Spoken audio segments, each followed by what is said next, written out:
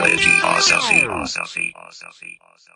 Hello and welcome to this episode of Irreligiosity 2.0, the One True Podcast, Matt, and the only podcast to discuss Bill and Ted's Excellent Adventure, the story of God, and Republican primary politics all in the same goddamn episode. All in the same episode. What do you think about that? I think that's awesome. No, I think that's excellent. I think Wait, it's that might be Wayne's World. clear and convincing evidence that we are the One True Podcast. Well, of course we're the One True Podcast. What else do you need? No subject is off limits, Matt. We're not afraid of the truth here. I'm a little afraid. I'm a little afraid of it. Okay, I'm not afraid. I can't handle it, though. Matt, before we get into the meat of the podcast, how about iTunes reviews? We haven't done any iTunes reviews in a long time. Oh, shit, yeah. There I forgot we even got those. How about I'm Glad Chuck is Back, 5 stars by Roy the Snake. That sounds like a good We don't want to review. hear that one. These guys are really All right. entertaining, informative, and engaging. I get a charge whenever I see a new episode hit my phone. Thankfully, that's been more often now that the show is not solely in Matt's hands. Oh! Remember that break we took and Matt was supposed to do like a fucking weekly podcast and fill it with the sound of his amazing voice and hardcore research? And it just turned out being a big fat fucking gap. You guys remember that? No. I did research. I recorded shit. Chuck just won't release it. It's in the secret Irreligiosity vaults. He won't let it out. That's true. He sent it to me and I've hidden it up in my vault. It's To be opened in the event of my death. It's been released to all the people who've donated to the Patreon account. I got a review. 5 stars by Dagobah Dave. I look forward to burning in hell with these frauds. Longtime listener Andrea Johnson. Andrea? Who I'm trying to get mentioned on the show for at least the 3rd time. Hey, he just got her mentioned. Wait a second. In all iterations of her name. I remember her messaging me one time, like while I was recording the podcast. So that got her a mention on the show. Oh, it did? Well, here's another mention. I can't remember the first time. When was the first time we mentioned Andrea Johnson? I can't remember the last time we mentioned Andrea Johnson. Hey, Chuck, have you heard about Andrea Johnson? At least 3 times. Oh my God, a sad Andrea state. Johnson. What? Hold on. I'm not done. Sorry. I'm not done. 'Cause this is the best review I've ever read in my life. My apologies. Andrew Johnson kept mentioning this podcast to me for about a year until I gave it a listen. Bam! Instant atheist. Blah, blah, blah, blah, blah. Seriously, host extraordinaire Matt Wakefield says some funny stuff. What the fuck? The end. I'm not even mentioned in there. Andrea Johnson gets a mention. Actually, he did. I just remember. He said the other guy just recommends that you get circumcised. Andrea Johnson gets a mention. Matt Wakefield gets a mention as host extraordinaire. And I'm not mentioned at all. Oh, God. Not at all. Nothing. Nothing for Chuck. That was painful. All right, you have one. Now you may speak. A Sad State, 1 star by Chief 108. I find it sad that this production's purpose is to attack the faith of others. That is really sad, isn't it? That is sad. I suppose this production's purpose is to attack the faith of others. But I'm going to say this. I guess it is. If you have faith instead of knowledge, don't you deserve to be attacked? The answer is yes. Yes, you do. I find it sad that Chief 108 listens to our podcast instead of, I don't know, going to church or whatever Chief 108 likes to do. Yeah, don't you have the rest of the Lamanites to convert? Get on it. There's some good reviews of me in here, Chuck. Chuck, there's good stuff. And there's also bad stuff. Let's move on. Good reviews of Matt are my least favorite reviews. Well, my favorite podcast, 5 stars by Barn Jammer. My initial interest in this podcast was in hearing the strange, fascinating history of the Church of LDS from the perspective of 2 actual Exmos. That's right. This podcast used to be run by 2 actual Exmos. Years later... Oh, that's right. Leighton introduced Chuck's current co-host, Matt, as, quote, dumber than he was. Au contraire. Matt obviously adds research and reads the material. I don't know about that. I'm not sure about either of those. While Leighton usually faked his way through, not to knock Leighton, he was very entertaining, and Chuck provided all the info meat I needed in an episode. Oh, that's disgusting. Info meat? But when Irreligiosity 1.0 closed down, I was almost as sad as a young Kent Hovind. When Irreligiosity 2.0 fired up, I wasn't sure if Chuck and Matt could live up to those glory days, but I will say I now replay either incarnation with similar frequency. Matt has truly taken to the task and earned the title of co-host. Wow. Hey. Wow. Hey, he likes my Donald Trump impression. I do the best Donald Trump impression. It's true. It's Great Donald Trump impression. Kudos. Wow. 2 compliments in a row. I hate you, Barney. Keep going. I hate you. I love you. Well, shall we move on? That's as much puffing up as I can take today. Yeah. My chest is sticking out. Can we have more reviews? Past my microphone. We have more reviews making fun of Matt, please. I'm going to put out a request. No. Oh, come on. Well, Matt, should we get on to the meat of the podcast?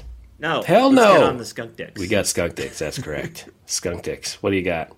I got, hey, Chuck, you know those pieces of shit that like to capitalize on recent tragedies? Matt, you're going to have to narrow that one down. All right. Hey, guess what? Kevin Swanson is one such piece of shit. He's a Christian pastor. No surprise there. The recent tragedy is the attacks in Paris, specifically the concert where he's blaming that the people inside were slaughtered because they were devil worshippers. Matt, in a stunning turn of events, my skunk dick is also a pastor who also blames the victims of the Paris terrorist attacks, but this time, not because they're Satan worshippers, but they're death worshippers. Oh, he says, you're worshiping death, and then all of a sudden, people start dying. And that's what happens. You worship love, all of a sudden, people start loving. You worship death, people start dying. That's what happens. It's their fault. Well, Swanson says that he noted that the band that was playing the Eagles of Death Metal, which, by the way, is not a death metal band. Matt, it's in the name. The Eagles of Death Metal. They're closer to the Eagles than they are to death metal. The Eagles of soft 70s rock.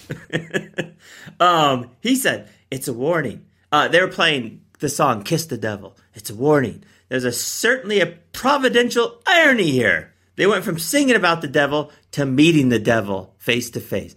Somehow, according to Kevin Swanson, both the concert goers and the attackers were devil worshippers. Oh, yeah? Well, Anderson had this to say. Well, you love death so much, you bought the ticket, you love worshiping Satan, well, let's have some of Satan's religion come in and shoot you. Oh, my God. I mean, that's what these people should think about before they go into such a wicked concert. I guess they're actually agreeing with each other. They're not really arguing. I think so because Kevin Anderson added, I think we need to ask the concert goers, at least those who survived. I'm just going to pause there for a second. That he said he thinks we need to ask the concert goers, at least those who survived. Did you love the devil? Did you love the devil's works as your friends were being shot up in the massacre? That's what he would like to ask. That's the question. Remember when the chaplain, like the atheist chaplain, was supposedly going to ask the question, you got, there's nothing to look forward to when you're dying. It was no comfort whatsoever. So this caring, compassionate Christian pastor would ask people who are survivors of a terrorist attack on a satire of a death metal band why they worship Satan so much. Right. Kevin, he also added, I'm deadly serious. You're dancing to this worship service, to the devil. The devil came in. The devil did what the devil does best. He killed, he massacred, he destroyed. I don't get this Kevin Swanson guy. He's saying they're worshiping the devil, and then the devil comes in and kills them for worshiping him because that's what the devil does. That's not going to get you worshipers. Matt, that same thing happened during every role-playing game I ever played. Makes no sense. Just showed up and started killing everybody. Look, Kevin Swanson also says questioning him is like questioning God himself. So shut the fuck up, everybody. Well, you can't do that on either score. Oh, yeah, Matt? No. In the past, Anderson has called for all the homos in America to be executed by the government, for President Obama to be murdered, for Caitlyn Jenner's heart to be ripped from his chest, and for all gay pedophiles to die of brain cancer. So... Well, the pedophiles can die, I guess, but everything else there was pretty... just the gay pedophiles. Pretty uncalled for. Just the gay pedophiles. Oh, just the gay ones. Yeah. Look, if you're going to be a pedophile, You got to be straight.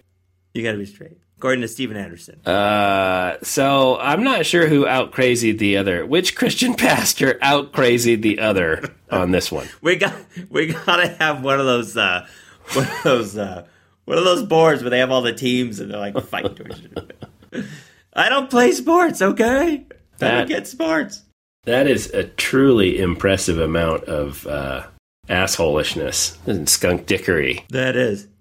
Coming from two Christian pastors who, by the way, both preach the one true religion. Yes. Which apparently is anti-gay. I don't know. It's all about compassion. Yeah. I believe. It's like they heard of Kim Davis and were like, we're not going to make Skunk Dick of the Year at this rate. We got to step up our game. We got to step it up. All right. That brings me to our final Skunk Dick candidate. And really, it's the Iranian judiciary. Yeah. Now, let me tell you this story. Okay. There is a Iranian football league. I guess it's called it's kind of like soccer, but it's called futsal or maybe futsal. Futsal. It's described as a fast-paced version of soccer played indoors with 6 players on each side. Now, it's all female, and apparently Iran's team's very good, but one of their star players missed the championship games in Asia in September because her husband, sports journalist Mahdi Toutounchi, enforced the right given to him by Islamic Sharia law to prevent her from traveling. So if you don't have your husband's permission, you can't travel. That seems right. Standing up for his rights, Chuck. That seems right to me. It's his rights. She needs her husband's permission to go play soccer in Asia. Oh, yeah. Now, they won their game, but this time they were supposed to go to Guatemala for the 2015 Futsal World Cup event, and he still refused to give her permission to leave the country. But this time, Matt, Iranian judicial authorities overruled her husband's wishes and granted this woman, whose nickname is Lady Goal, a single exit visa. Lady Goal or Lady Goal? Lady Goal. Lady Goal. No. Nilofar Ardalan, who, after problems with her husband, missed the Asian Championship matches. I gotta say problems with her husband. Who, after problems with her husband? It was a mutual argument, They're just having some sort of domestic squabble. Domestic actually, argument. The sentence should read, Nilofar Ardalan, whose husband is a complete and utter asshole. Because of her asshole husband, missed the Asian Championship matches. She'd left the country without gaining his consent, the judiciary said on its news website. So even though she did not gain his consent, the Iranian judiciary overruled Sharia law and allowed this one exception. I would recommend to Nilofar to not avail herself of the return ticket on that exit visa. Yeah, you might just want to stay there. Although Guatemala?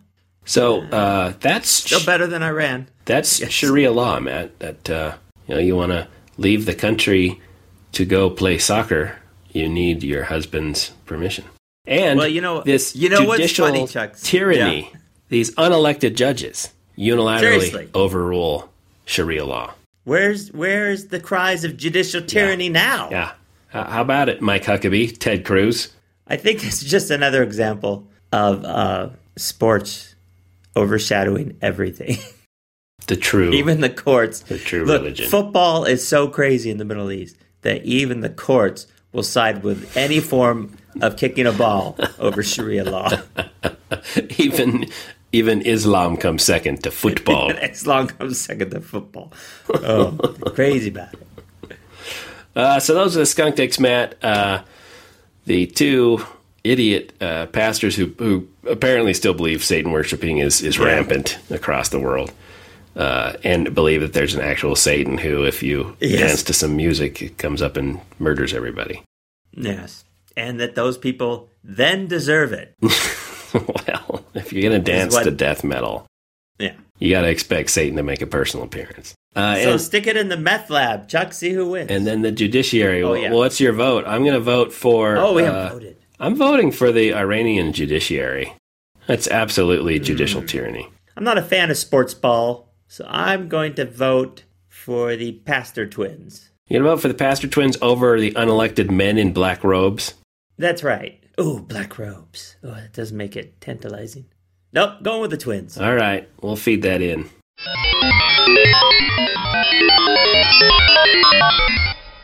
Matt, no. Yeah. Actually, neither of those won the Skunk Dick of the Week. The actual winner is a Christian homeschooler who was found guilty for locking a girl in a chicken coop and punishing her with a shock collar. Oh, my God. That's what passes for homeschooling with Christians? Georgia mother was found guilty this week on 28 counts related to child abuse, including forcing her adopted daughter to go days without water and putting a gun to the girl's head. Oh, This is Christianity, Matt. Christianity. Oh, that's right. You can do anything if you're a good Christian. God's on your side. Yeah, I think that's one of the commandments, right? Is, honor thy father and mother, even if they be adopted or face the chicken coop and shock collar. Yeah, the girl said that Franklin homeschooled her and sometimes took her to Civil War reenact. I'm not sure what's worse. Oh no! Can I adopt this girl? Can I take her away from that? The brutal punishments, the water restrictions, or taking her to Civil War reenactments. Horrific. Which is the worst? Oh, horrific. I mean, not having water, but Civil War reenactment. That's a tough call. What the fuck is with Civil War? What? Who does that? Remember that war we lost? Who takes? We were fighting so we could have slaves. Who takes? Let's go replay that. An innocent over. girl to witness a Civil War reenactment. So yeah, Matt, she had a small caliber pistol and put it to the 15-year-old girl's head after she threatened to run away. Why, I can't imagine why you'd threaten to run away from this lady. I don't know why. And then she wrote in her journal later that God had stopped her from doing something, quote, stupid. Yeah, what? So which thing did she stop her? I love how God steps in to prevent her death, but he's cool with the chicken coop and the shock collar and the Civil War reenactment. Yeah. God, there's a lot of other stupid stuff. You should have stopped before that. Girl told the court she would be tied to a tree and punished with a shock collar designed for dogs if she ate her food too quickly. This story is killing me. Oh, God, I can't read anymore. It breaks my heart to know that there are kids out there. I thought I had a tough childhood because I had to go to church on Sundays. Oh, boo-hoo me. So I had to sit through that boring Matt, you could have been taken against your will to a Civil War reenactment. That's child. That's nothing less than child abuse in my opinion. She was found guilty on all 28 charges, which included 19 counts of first-degree cruelty to children and 8 counts of false imprisonment. Also guilty on 1 count of aggravated assault. Faces a maximum penalty of 480 years in prison. Now, Matt, isn't there something about a millstone being tied around someone's neck? You'd rather have a millstone and throw yourself in the ocean than bring harm or suffering to one of the little children? Yes. Isn't that right in the fucking Bible? I think this woman's course is clear. God, that was terrible. That is horrible. A horrible story. Well, I mean, the only good thing to come out of that is that this kid's getting away from her now, right? I mean, she's going to jail. On that bright and cheerful note, should we get to the meat of the podcast? Let's get to it quick. So we have here with us Chris Matheson, who we have him here because he's written The Story of God, but he's also written Bill and Ted's Excellent Adventure, so we got to talk about that. Welcome, Chris Matheson. Now, didn't we have a Governor Matheson here in Utah? Are you related? No, but no. I'm not. I wish I was. Related to a Utah governor is the top social tier you can aspire to. Chris Matheson actually wrote Bill and Ted. Now, I know Matt's a big fan. I am a big fan. Bill and Ted's Excellent Adventure. I'm still angry because I believe Chris Matheson is personally responsible for launching Keanu Reeves' career. You're not happy about that, huh? I am not happy about that. Although he did, I think his best role was in a little horror movie called The Gift. Have you seen that? Not the recent one. The Sam Raimi movie. Yeah, right? There was one about the year 2000. His best role was in Bill and Ted's Excellent. A great redneck in that show. Although he did actually really I was afraid he's going to typecast himself in Bill and Ted's because he did that so well. He very much didn't. He steered away from that for sure. Where did that movie come from? Bill and Ted? Yeah. Well, gosh. I'm just curious about the whole writing process. I mean, is that literally like you just have that idea one day and you're just like, yeah, because we've got a lot of ideas, but we can't ever get them to the movie stage. No. Bill and Ted came about because Ed Solomon and I, who were college friends, we hung around a lot and we laughed a lot and we just sort of goofed around and we started doing improv with some friends, not for an audience, just to sort of get together and play around with ideas. And one night, the suggestion was two teenage boys talking about world affairs. And it was me and Ed, and I said, "How's it going, Bill?" And he said, "How's it going, Ted?" And we just started talking as Bill and Ted, and we pretty quickly found them funny and enjoyable. And we went out for coffee after we were done that night. We went out, and for a couple hours, we just sort of talked as Bill and Ted, and kind of figuring out, the Missy and Deacon and Captain Logan and just all their background, their whole story, who they were, what their deal was. And we just liked them. They were really fun. And for a year, we just kind of played around with. We didn't do any movie stuff with them. We would just write letters back and forth, and we would call each other on the phone and talk as Bill and Ted. And and eventually, I think we thought, well, why don't we put them in a movie? And that's when the time travel idea came in, because then the question was, well, what's the right story to put these guys in? And it seemed ridiculous to have them kind of bouncing around time. And so once we had the character, we knew the characters very, very well by that point. I mean, we just felt them. And so once we had the idea, then it came together very, very quickly. I mean, it's an interesting way to write, because when you know the characters that well, it's very, very easy to write a movie, because you're just almost on some level like transcribing, because you hear them.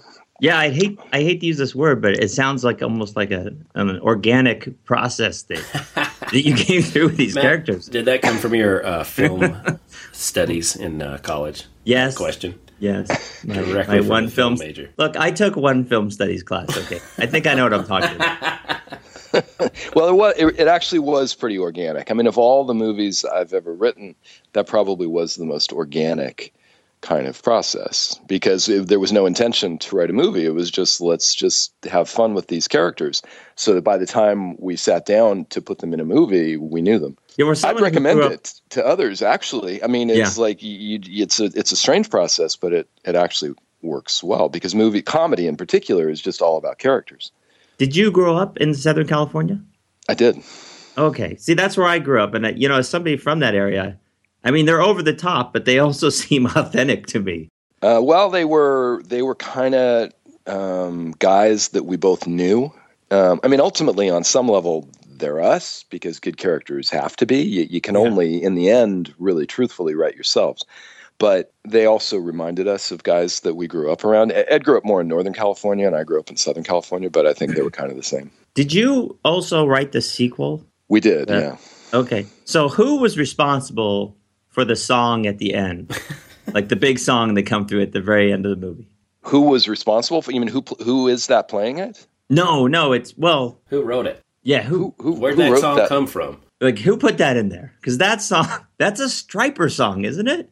God Gave Rock and Roll to You? I always thought it was Kiss. Oh, is it Kiss? It probably is Kiss. I think it's Stryper's Kiss, probably not that creative. But I'm not totally sure. Well, it was not us, that's for sure. I mean, we just would have written, they play an amazing song. The specific nature of that song was more a production kind of thing. Yeah. It's kind of like the Jack Black song, right? The best song in the world. Yeah. This is God the best Gave song. Rock and Roll to You. Yeah. What I liked about Bill and Ted was how little religion actually was in it. Because you have time travel stuff like Quantum Leap, I think, at the time, was really kind of had heavy religious overtones, but not Bill and Ted. Why was that? Huh. Yeah, because they go back for, like, Socrates, but they don't go back and get, like, Jesus. Yeah. Or, How come they didn't save Jesus from the cross? Why was that? Boy, that is the question. Why didn't Bill and Ted save Jesus from the cross, given that they could time travel? That's what they should have done. Dude, we need to get Jesus off the cross. I totally agree. Yeah. Let's go. That would have made a better paper, don't you? Oh, man, that's like very heroic thing to do, Yeah. Yeah, talking to their teacher, here's Jesus. We saved him from the cross.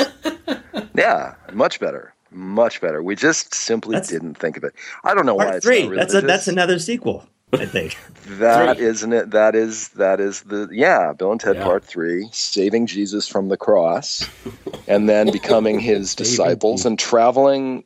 He didn't have the ability to travel all through time, but imagine how mighty he could be if he could travel all through time talking to people. Yeah.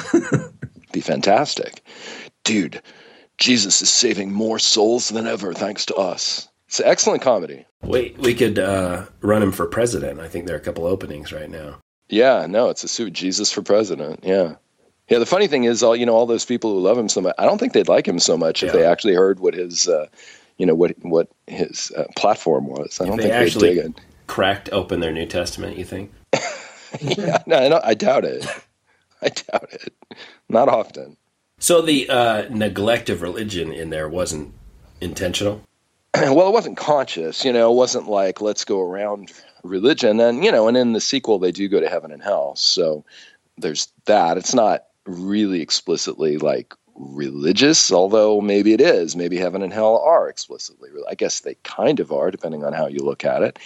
No, it wasn't like, let's not have them.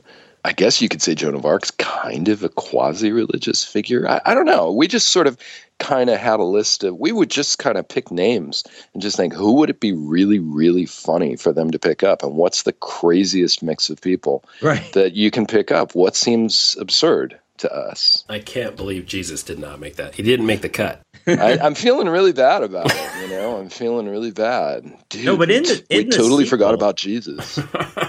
In the sequel, where you had death in there, right? Was in part 2? Yeah.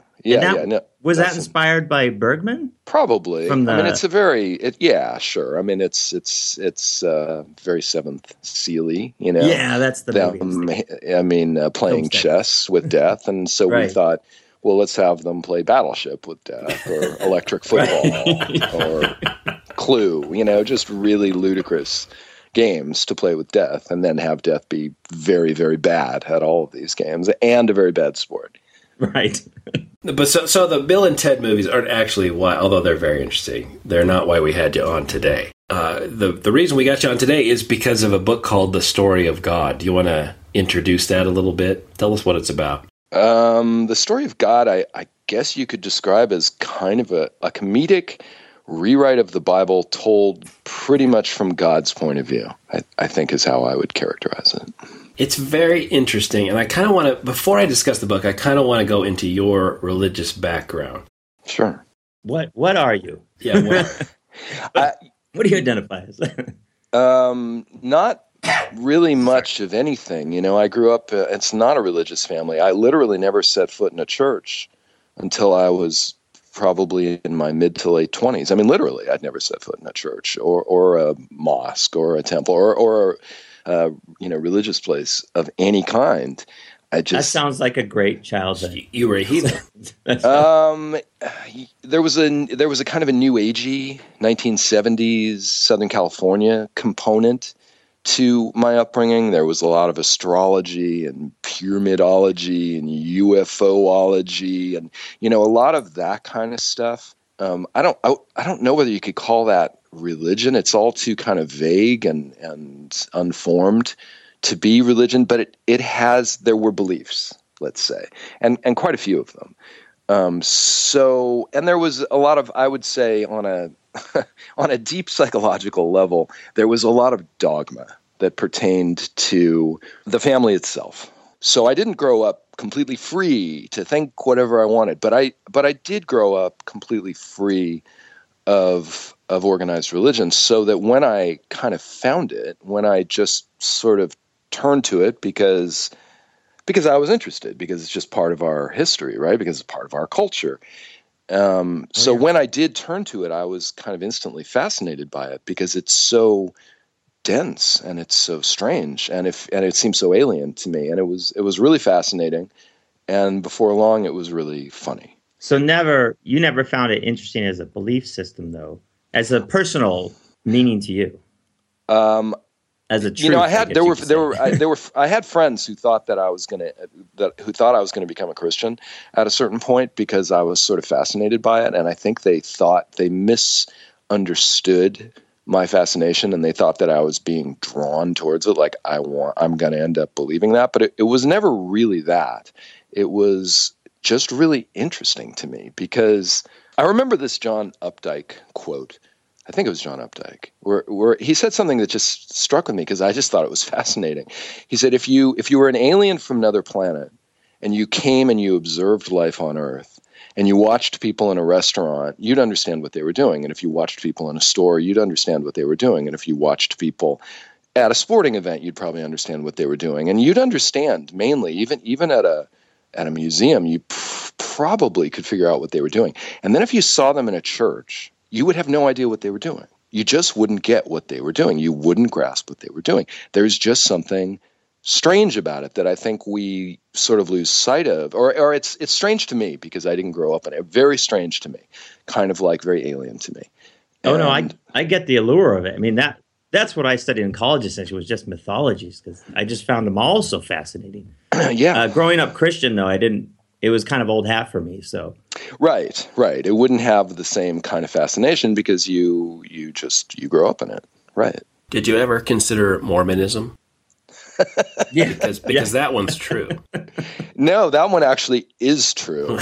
That pretty obviously is true because if you read the Book of Mormon, I think by the time you're done, how can you argue with it? I mean, it's not be converted. Why don't people get that? It's irrefutable. I don't know. It's baffling, It's clearly the truth. That's a great one. The Book of Mormon's great because I always think of it as kind of like the idiot cousin of the religions, It's so dumb. It's so incredibly dumb. That book is so bad. I just love how God just fucked over the world until the 1800s. And then finally came out with the truth. Well, he came out with the truth, met with Jesus, but then it was rapidly lost until the 1800s. Oh, those fools! Yeah, but kind of the big truth. Yeah. I mean, the biggest truth did have to wait until conveniently Joseph Smith just happened to grow up right near the Hill Cumorah, and what do you know? There's those plates. Yeah, that's a great one. That book's great. I mean, Mark Twain's takedown of the Book of Mormon in Roughing It is just, man, you can't beat it. For just a comedic takedown of religion, it's awesome. Yeah, what's so funny is how obvious it is when you're outside of the religion, and unfortunately when you're inside of the religion, how obvious it is how true the religion is. I guess. How can you guys not see how true this is? I guess so. I mean, a number of times while I was writing this book, I just found myself thinking, like, how can anyone believe this? How can you believe this? This is so ludicrous. I think there's a lot of cherry picking that goes on. I think humans are very good at kind of picking out, well, I'll take that and that and that and that and that, and I'll just ignore the rest. And furthermore, it works. That's all. It doesn't matter whether it's true. It makes no difference. I mean, ultimately, it just makes no difference. That's not the point. It's like it works on some deep psychological level, apparently, or so they think. Right. It fulfills some sort of explanatory or comfort need, and the rest of it doesn't matter. You're right. I don't think so. I think it's all just kind of like it's all just a pretext for getting to things that are very important for people, like community and a sense of alleviation of fear of non-existence and a sense of justice and fairness and all those kinds of things. How do you treat those things?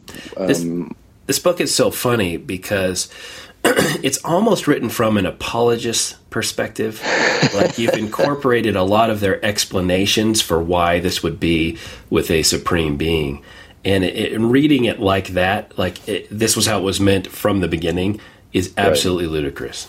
Yeah, I wanted to try to the sort of the premise of the book was it's all true.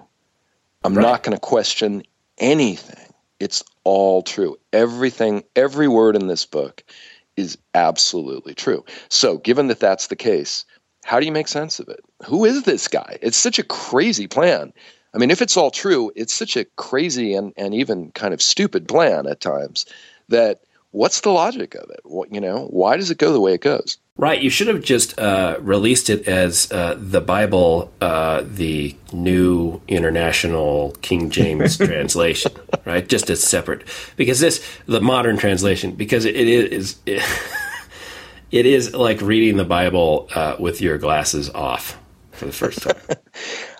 Thanks. Good. That's what I wanted. If you don't mind, I'd like to read a little part of it, because we've covered this particular section before because it's absolutely so balls out ridiculous. But you kind of read this in the beautiful King James language, and you don't get a sense for why, or you just skip it, right? It's about Moses. So they met each other. God and Moses, he thinks, okay, I want to be friends with this guy. And it says, their friendship had gotten off to a very rocky start. Moses had not cut off his own son's foreskin as God had demanded, and God was furious about it. I like Moses very much, but that foreskin of his son's has to go, he had thought. God hated foreskins. My biggest mistake, he had called them. I should send Moses a message, God had thought.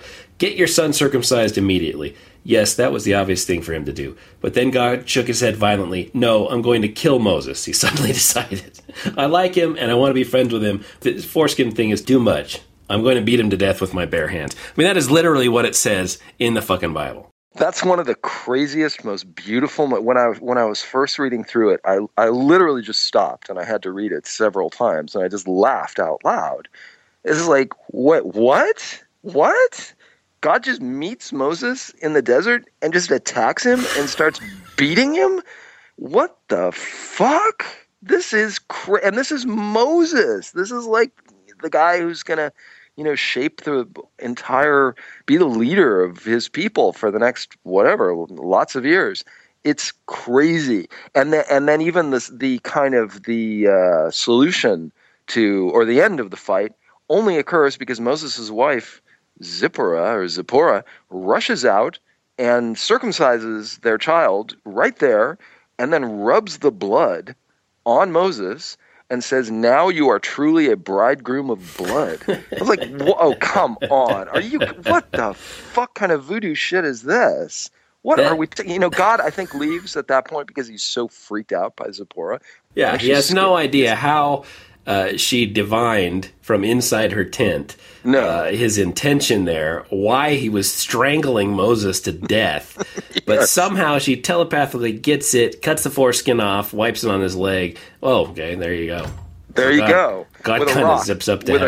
With a sharp rock, by the way. A sharp rock. Yeah. Oh, no, it's beautiful. It's just such great found comedy. It's great. So, out of curiosity, I'm sorry to just take a tack here for a second, but would you call yourself an atheist, or would you call yourself a none, or a don't care, or just find it interesting?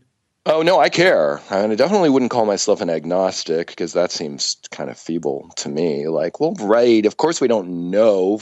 Jesus, that's just... Yeah, I've always said, just make a choice. Yeah, really. I mean, that's just weak, Those are like the people like the day before the presidential election who are undecided. It's like, are you kidding? Right. Come on. What are you waiting for? Who are you people? What is wrong with you? Just make a decision. Yeah, I think I'm probably an atheist. Yeah, sure. I mean, I don't believe any of this stuff. I don't believe any of it. I don't believe in any God. Right. I don't believe in any gods of any kind. So I guess that's the definition of an atheist. I certainly don't believe in the Christian God or the, Islamic God. I don't believe in that guy. And nor do I believe in any of the Eastern gods. I don't believe in any of them. I don't believe in any of it. Back to Mormonism. What about back to Mormonism? Always back to Mormonism. Except for that one. What about the Mormon God? Yeah, well... Wait, don't you think when you die, you're going to become a god yourself and marry, 1 billion women and have a bunch of spiritual children and have planets of your own? I would like to think so. What? Yes.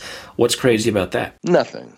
I mean, that one actually is pretty simple and straightforward, $1 billion, Chuck? Is that right? Yeah, I don't know. You just keep adding to your power and glory forever. I love it in the Doctrine and Covenants when God commands Joseph Smith to take more wives. I love that. I just love that he has God demanding that he take more wives. It's just like, oh, I don't want to. Don't make me. Don't make me. You must take that young woman as your. Oh my Not God. Only that, but he enters into like a personal disagreement between Joseph Smith and his wife Emma to say, Emma, if you take any men, I will destroy you. Yeah. By the way, this isn't for everybody. No, I mean the gall of these guys, these Joseph Smith, Muhammads of history, and there's only a few because it's a really hard thing to pull off. I mean, you've got to just be so audacious and so brazen and have such monumental balls to pull this move off and have people believe it. It's like, are you kidding? This is so self-serving. This is also do it with a straight face. That's what I wonder. That's a big question. With Joseph Smith is a great, interesting one because it's not so long ago that he's like in the shrouds of history. I mean, we kind of know who we know he was a con man. We know that he was a digger. We know that he was a fraud. And so did he know he was a fraud the whole time, or did he start to believe his own story? It seems like he actually started to believe his own story. It seems like that's what happened, but it's hard to know. Yeah, toward the end where he names himself general of the army and starts running for president, I think he's probably swallowed all the Kool-Aid. He probably has, and when you have everybody reflecting back on you, like how amazing you are, and validating your story, and apparently Joseph Smith was a spectacularly charismatic human being. I mean, tall and handsome and smart and actually funny and just like riveting in a way, and that probably helps. Yeah. That's what really gets me about Mormonism here is that it was so in the recent past, and people believe this. I understand small groups, fringe groups, things like Jim Jones or the people that kill themselves because they thought the flying saucer was behind the comet or whatever. But for millions and millions of people to buy this, amazes me. Most of the growth, I think, in Mormonism is coming from not their missionary efforts, but from the large families that they recommend. But what kills me is people as adults, like Glenn Beck, looking around for a religion and thinking, oh, Mormonism. God, that makes a lot of sense. Glenn Beck converted to Mormonism? He did. Oh, yeah. Well, that says everything about Glenn Beck, doesn't it? I mean, there you go. Pretty much all you need to know, yeah. Yeah, I mean, Mormonism... he needed something. I mean, he had issues, didn't he? Wasn't he an alcoholic? He had big he problems. Seems like a guy who's right on the brink of total emotional collapse at every moment. I mean, that's what he feels like. Like, he's just going to implode. He's a nut job. He really is. But the thing about Mormonism, I think, is like, again, it doesn't matter whether it's true. That's not the point. I don't think most of the believers read the Book of Mormon. I don't think they do. I think it works. It's like, follow those rules and you can live a life that you'll have a community and you'll make decent money and you'll be sober and you'll salt money away and you'll be reasonably healthy and all of that. It kind of works. The ludicrous beliefs at the center notwithstanding. The community here for Mormonism is it's part of the deal, but it's kind of weird. It goes a little too far sometimes with members because they have that trust between each other, cheating each other out of money or scamming them. Oh, yeah. Do they?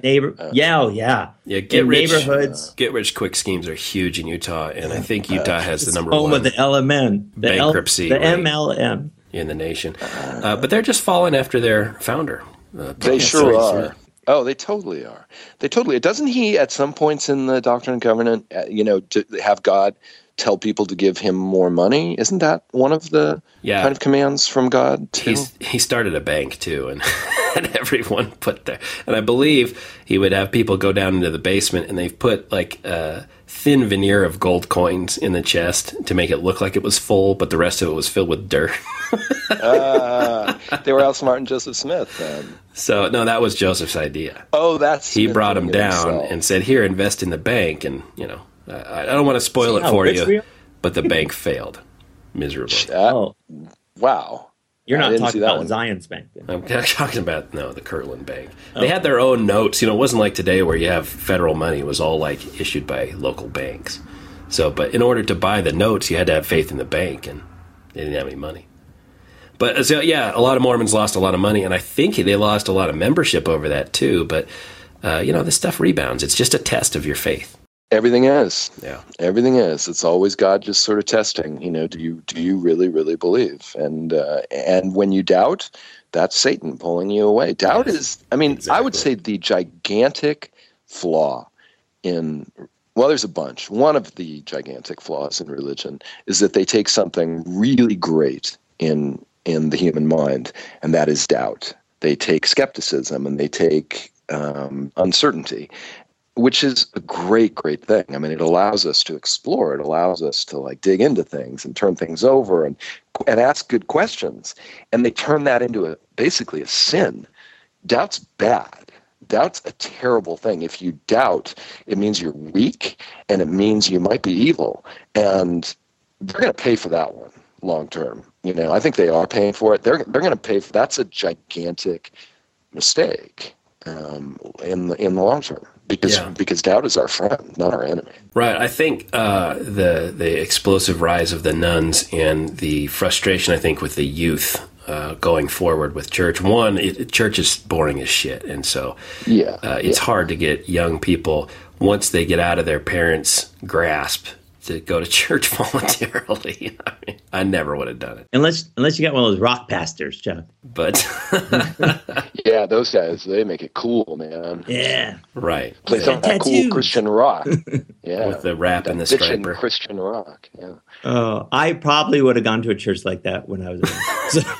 The second is that, doubt is a virtue, and it's responsible, I think, for the success of science, is that you're skeptical and you're doubting, and really controlling our cognitive biases and trying to check each other is the only way we've gotten any reliable knowledge. And religion has completely failed in giving us any sort of reliable knowledge. Yeah, absolutely. Absolutely. Certainty is a very, very poor strategy for society to have.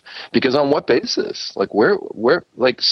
How are you so certain that you're right? And I will say, from a comedic standpoint, it's a complete disaster. It's why they're so unfunny. Because doubt and uncertainty and turning things over, it's essential to laughter and play. And being open to change and enjoying being surprised, not believing that you know the absolute truth about things is essential to a good sense of humor. And so they're completely fucked in that regard. It's why they seem so square. They seem so repressed. Right. They seem so constricted. They almost, I noticed when I listen to a lot of Christians on the radio, they almost talk like this from their throat. They're so pinched and constricted as human beings that it's just narrowing their vocal cords, and also they want to sound like they're so happy, and they're just, everything's so great because the creator of the universe is their friend, and it'd be terrible to not sound happy, and they're trying to convince everyone how happy they are, and so they do this bizarre thing to themselves, and they distort themselves and turn themselves into these weird creatures. Yeah. The anus is so tight. It does that to you. Exactly. Right, exactly. And I've got to assume, I don't really give a shit, but I've got to assume they have really bad sex too. Well, it's funny, you can't really give that honest inquiry into religion. If you have that conversation, you'll end up with a Bible that is essentially the book you've written, and no one's going to believe that. Except I wouldn't be surprised if you got a cult following out of your book that held it up as gospel. Yeah, why don't you start your own religion? Seriously. That's what I think I should do. I think I must be a prophet of some sort. I think that must be the case. Yeah, let me help you out. You got some. You dug up some plates out of the ground with this story of God in it. Yeah. They just weirdly happened to be in my backyard. It's just somebody knew a couple of thousand years ago. They knew to put them there. And actually, the Nephites, they made a visit here. Smith was wrong, actually. Moroni came and talked to me, and actually the last plates were left here. So how about that? I would say that if you want to read the Bible but don't want to read all that boring, shitty King James or even the New International Version, even the modern translations aren't nearly as good as this one. read the story of God. It's as you read it, it has little references right in the text themselves. So you can, that is impossible. That is not in the fucking Bible. And it'll say like Genesis 1, 1 through 6. You go back and read it, and it's exactly what you've written. It absolutely makes no sense whatsoever. But there it is. Yeah, the chapter and verse was meant to mirror back. Like, here it is. Here it is, guys. Here's your book. This is your book. Right. Just holding it up. And that chapter and verse usually comes after you're like, what in the fuck am I reading? And then there's the parenthesis that shows exactly where it is. Well done. Yeah.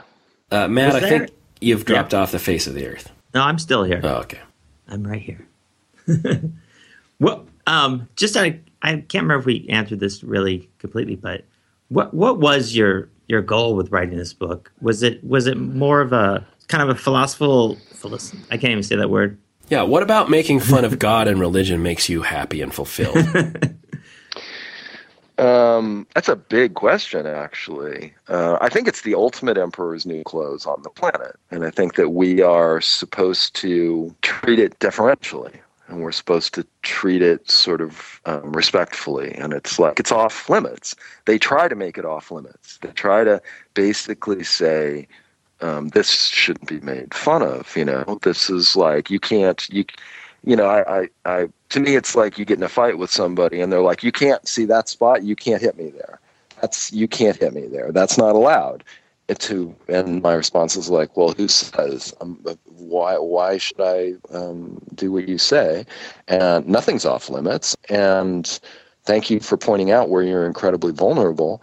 I think I must just by nature be kind of an iconoclast, because if something is set up as absolute truth, if something positions itself as absolute truth, capital A, capital T, this is it, doors closed, it's all done, do not question this,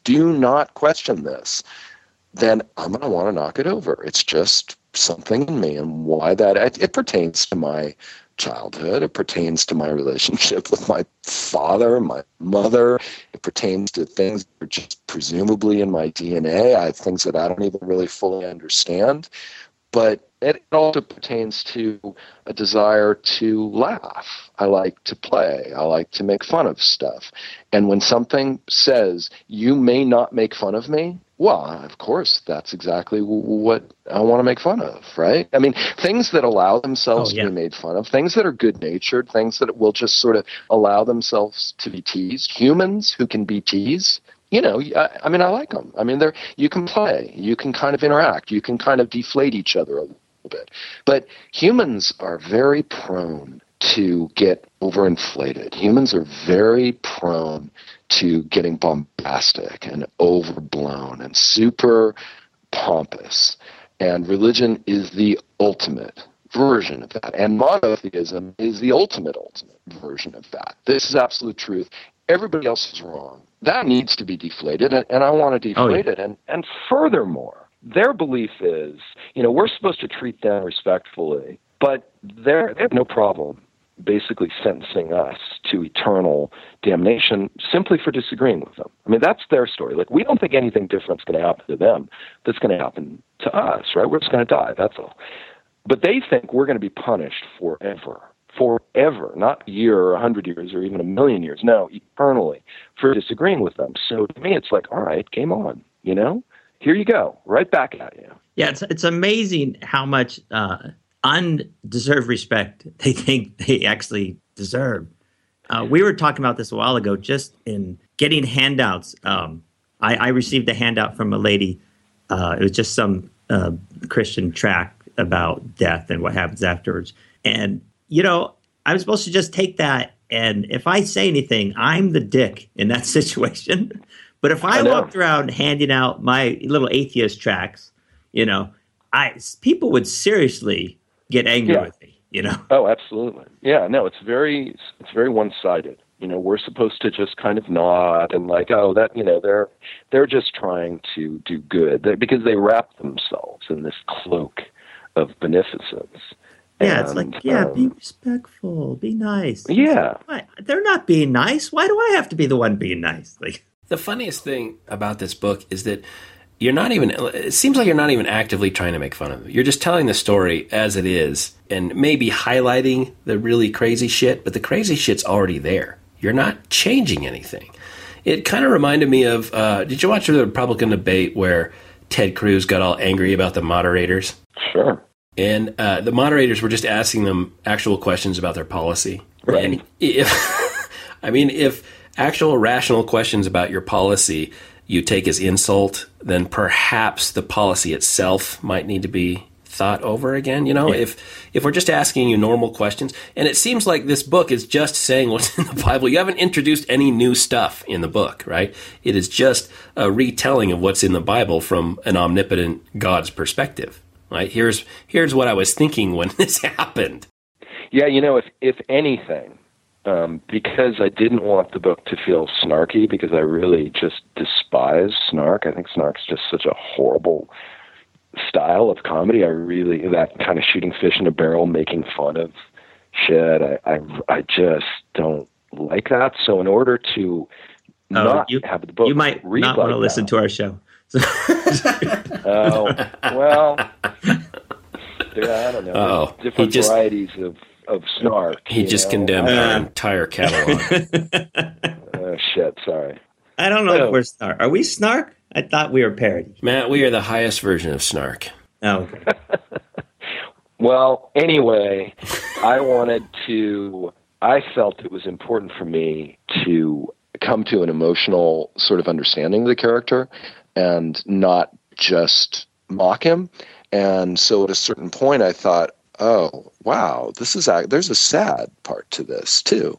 This is a really horrible kind of nightmarish position to be put in for a character who really reads like a human being. And if you stick a human being in this situation with no mother, no father, no friends, no siblings, nothing, an enemy, basically an enemy and a bunch of toadies, that's just going to be for eternity. That's brutal. That's a very lonely, horrible, loveless existence. And so beyond kind of just reflecting back, I wanted to try to find a little bit of empathy, I guess, for the character. So I hope there's that too. I'm not opposed to all snark. Look, there's good snark and there's bad snark, but there's a lot of bad snark, I would say. We are, I think, the worst form of snark, unfortunately. Oh. Okay. Well, it's very honest of you to say that, I think. When you're being snarky just to be snarky, yeah, it can kind of fail. If there's no thought behind it, if it's just simply somebody going, meh, there's cheap versions of it and there's deeper versions of it. Now, Chuck actually does provide like an intellectual honesty to the snark on the show. I'm mostly the bad kind of snark because kind of an idiot. That does bring up a question. How did you hear about us? The World Wide Web, guys. I was just sort of cruising around looking at different podcasts that pertain to atheism, and there you are. Yeah, we're definitely the right one for this book. This is it's a great book. But the vast majority of people we've had on here have never listened to us. Do you fit in that category? I'm afraid I do. I'm so sorry. I knew it. One of these days, Matt, we're going to have someone on who's actually listened to the show before. Look, Chris, I saw Bill and Ted's, okay? A couple times. Yeah. Pretty sure. I'm ashamed. I could have lied, I guess. Yeah, hell yeah. Yeah. Yeah, but then we have your favorite episode? Yeah, exactly. We got a list of questions. I think I would have gotten busted pretty fast. I don't need to listen to this show. Honestly, all of them. So. Shit, all of them. They're all good. I love that. It's the Sarah Palin response. Oh, yeah, it's all of them. Yeah, which pick one. God, just go Sarah Palin. Yeah, that's my default move. Go Sarah Palin. Yeah. Which magazines do you read, Chris? All of them, any of them. I like them all, really. Every single one. Yeah, every one. I just wish Katie Couric would have said something like, really? You read Dwarf Pygmy Hooters? You read that one? Yeah, that was the logical follow-up question to ask, I think. It's too bad she didn't. Apparently, Sarah Palin just acknowledged that that was a fair question and that she gave a stupid answer. So that's shocking, right? Hey. Yeah, how about that? Whoa, it's growth. The clouds have broken and reality has shined through. Probably not, but it's just a weird little glimpse of something. Yeah, no, it'll go away. She'll quickly cover it up. I didn't mean it. That was Satan talking. Yeah, I think the current crop of Republican angst you can trace back to Sarah Palin with the gotcha questions, right? Oh, it's just a gotcha question. Yeah. I don't know what they're going to do. It's sometimes you kind of go, shit, are they actually going to nominate Trump? And maybe they are. In the last election, they had all the nut jobs changing places for a while, and then they eventually settled on like a quote safe choice. So I'm kind of was waiting for that, but Trump and Carson are sticking around for a while. They just keep pulling really well, right? And now it's like mid-November. We're just not that far out anymore. Right. So what if Carson wins Iowa and Trump wins New Hampshire and wins South Carolina? Then what? I mean, it's interesting. The momentum. The Republican this process seems to, and the mindset is fairly similar to religion, because I think what happens with these guys, they're like, okay, we went for the electable candidate in 2012, and we got our asses handed to us. So maybe the problem is we're not conservative enough. Right. We need to go for the crazy candidate this time. Right. Well, that's their fantasy. That's why Ronald Reagan looms so large, because they went hard. They went hard right.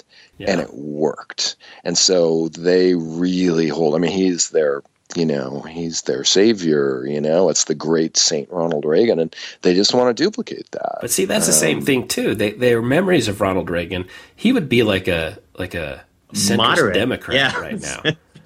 I know, raised it's taxes. Crazy. Their party has moved so far right that Nixon would now be a Democrat. Right. Nixon. And Reagan would be more of a centrist Republican. He'd still be a Republican, I think, but not, he's nowhere near as far right as Ted Cruz is just so far to the right that it's like, my God, that party's drifted far. But they seem to just be kind of, they're becoming the party of stop change. Right. Do not accept change.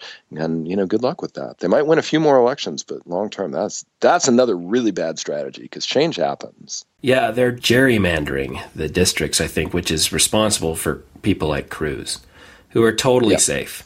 Yeah. And so they don't worry about saying anything, because they would elect a fucking ferret in his district.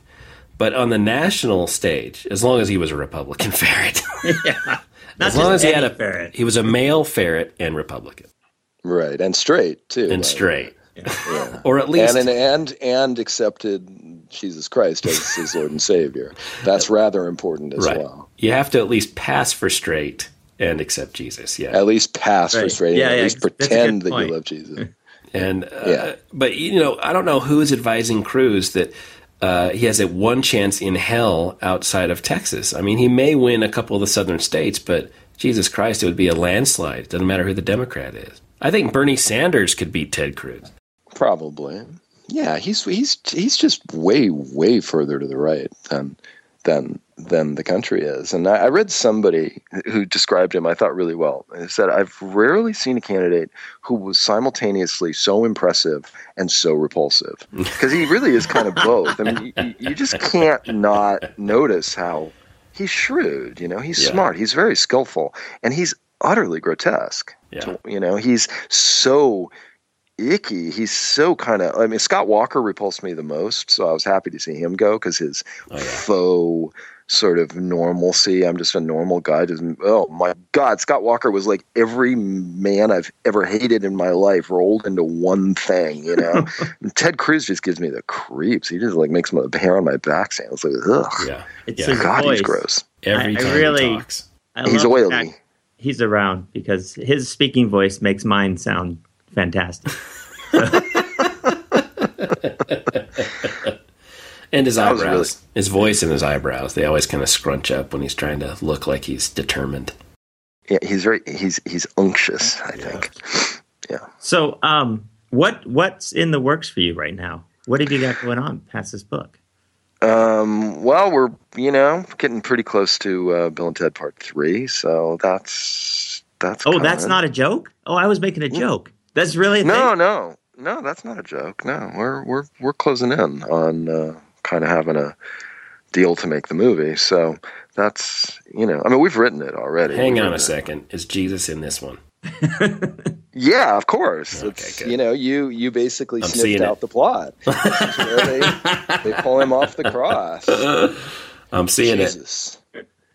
I would love for them to pull him off the cross to take him to the high school presentation, but then they have to return him later. Yeah. They got to nail him back up on the cross.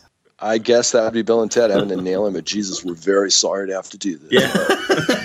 Bang, bang, bang. Bummer. Dude, we're totally crucifying Jesus. I'd see that movie. I would. I'd see that 3D. twice. I'd see it in IMAX. Yeah, no, it's gonna be great. Yeah, so that, and then just another, next book, basically. Unfortunately, you can't get Carlin back in it, which makes me sad. Yeah, that's too bad, huh? That's too bad. Yeah, you can probably use his corpse though. Is that legal? Yeah, we're looking into the legality of that. Is it all right to dig up his corpse and you do stop motion animation with it? I bet or he some would sort of CGI puppetry. George would approve. You'd think Right. What does he care? Oh, He's dead. Oh, sure he would. No, we've kind of like had a kind of a reading, a psychic reading, and his spirit has told us that it's completely fine That's to good use enough. his skeleton for certain scenes. But he wants to be paid. He's actually demanding a pretty penny for that. So. That bastard, he sold out. Finally sold out. Yeah, it's just starring Keanu Reeves, Alex Winter, and George Carlin's skeleton. And the corpse of George Carlin. That's another way of describing it, and the corpse of George Carlin. Well, that's great news. Yeah, it'll be fun. Bill and Ted 3, Golgotha, I guess? Yeah. Oh, is that? It's going to... Or is it Calvary? Well, we're debating. It's one of those two. We want the most moving and powerful. Party at Calvary. Yeah, or it might just be called The Gospel of Bill and Ted. Yes! The Gospel according to Bill and Ted. Mm-hmm. That's perfect. Mm-hmm. Yeah. You could have kind of a Life of Brian thing where Bill and Ted get thrown back in there and get mistaken for Jesus, thus disrupting Christianity. The two of them, kind of as a team, get mistaken for Jesus. Those two guys together represent Jesus. How's it going? We're Jesus. Yeah, they just describe themselves. The saviors. Which one of you? No, we're both Jesus. Both. Yeah. Both. It's too big a job for one man. So, with that, I probably can't give it away too much, but it's going to be them as adults now, I guess. Yeah. So just don't make that Dumb and Dumber 2 mistake. I don't know what happened. I didn't even see it. What did they do? Don't see it. No. I hear it's not great. Oh. The first one was stupid, but it kind of like, it works in the way that it's so stupid it's funny. At least it did for me. Yeah, it's kind of funny. The sequel was, except for I think the first gag in the first minute of the movie, was it was so painful to watch these two aging actors trying to take on this role that they had, just however, what was it, 20 years ago or so. Right. It was. Actually, Chris, I dare you to watch that movie and clock how long you can make into it. I think I made it an hour. Yeah. I got an hour. Yeah, I think I stopped just short of the first hour. I saw the trailer, and just watching the trailer, it's not a good thing when you're seeing the trailer for a comedy and there's no jokes you like, because you can really cherry pick out the best jokes. So when there's like not one good joke, or from my standpoint, not one good joke, I was like, I don't think I'm going to like this. Yeah. I don't think I'm going to find this funny. It was hard to watch. They kind of put all the best jokes in the trailer.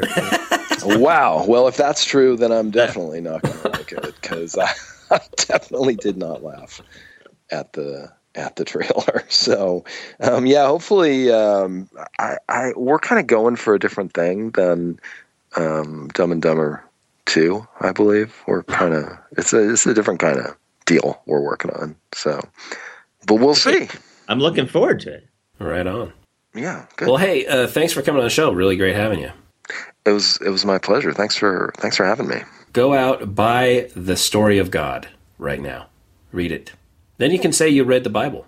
Oh, by the way, it's available on Audible now too. So if anybody wants to hear me read the book, well, you actually read the book? I did. I read the book, and if you wanted to get a little preview of that, you could go to YouTube, Story of God, Chris Matheson. You could read the first chapter if you wanted to. Do you do a little Bill and Ted impression every time God speaks? I do the whole. I do God. I always do God as Bill or Ted.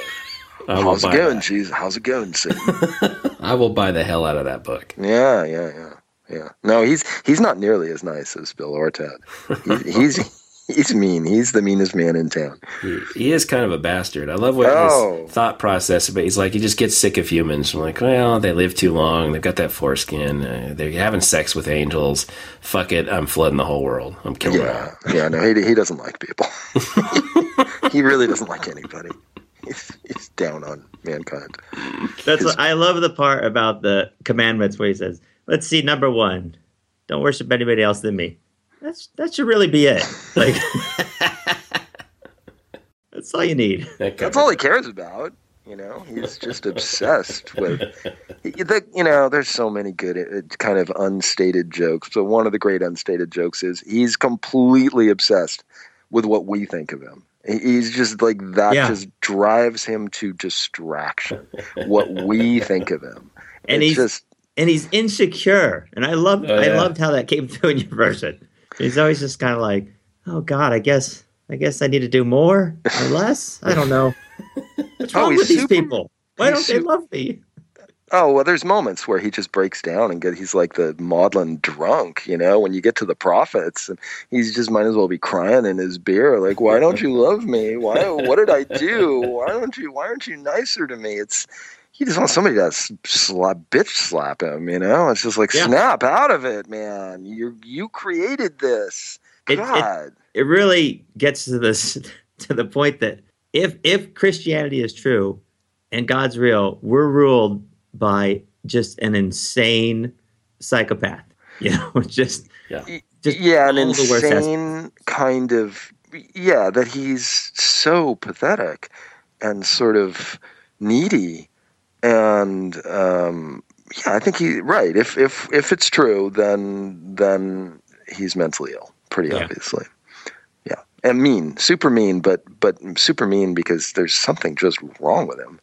Yeah, and it goes back to David Hume. Those great David Hume questions where it's like, well, how do you know God's not dead? How do you know God's not a baby God and made his first universe and this is it? How do you know that it's not a defect? I think he does say, how do you know there's not something wrong with God? And then other gods are laughing at this God. How do you know any of that stuff? It's like that old classic Star Trek episode. What was that one, Chuck, where the God is just some child and his parents show up later at the end? Stop playing with them, Is that the cat's paw? Is that what it is? Where he stuck the Enterprise in this tiny little cube or something like that? Yeah. There's so many godlike robots and godlike aliens. It's hard to tell the difference between them. Yeah, they make that move a lot. They definitely do that thing quite a bit. Oh, Lord. But yeah, okay. Story of God. Buy it on Amazon, I think. I would say Amazon's probably the quickest and easy. I mean, I know it's in some bookstores, but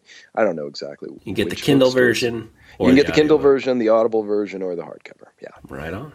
Yeah. Thanks, Chris. And thank you. Just let us know. Drop us an email when Bill and Ted 3 gets approved. I will do that. Thank you, gentlemen.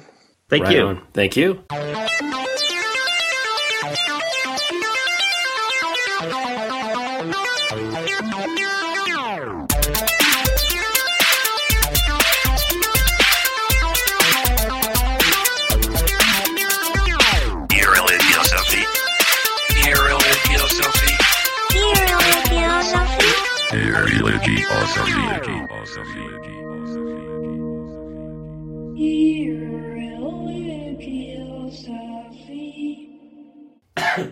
Or maybe I've already got the plague. Maybe do a Jesus.